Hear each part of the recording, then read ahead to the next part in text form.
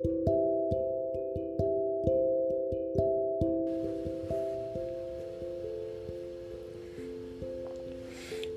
everyone. Thank you for tuning in to The Word. I am Jason Newell from Brighton High School, your host for today's segment of The Word. Today we will talk about how Uranus is visible in the sky this week and where to find it. Did you know Uranus is 1.7752 billion miles away from Earth and is finally visible in the night sky? You'll be able to see Uranus in the early morning sky for the next little bit of time. It will be a bright and shiny blue dot in the sky. If you know where the constellation of Aries the Ram is, Uranus will be right inside of the Ram. If not, you'll be able to find Uranus at 24 degrees above the Earth's horizon.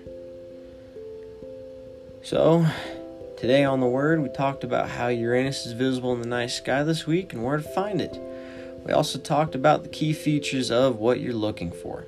Thank you for tuning in for today's episode of The Word, and remember to go look for Uranus in the sky this week. Thank you.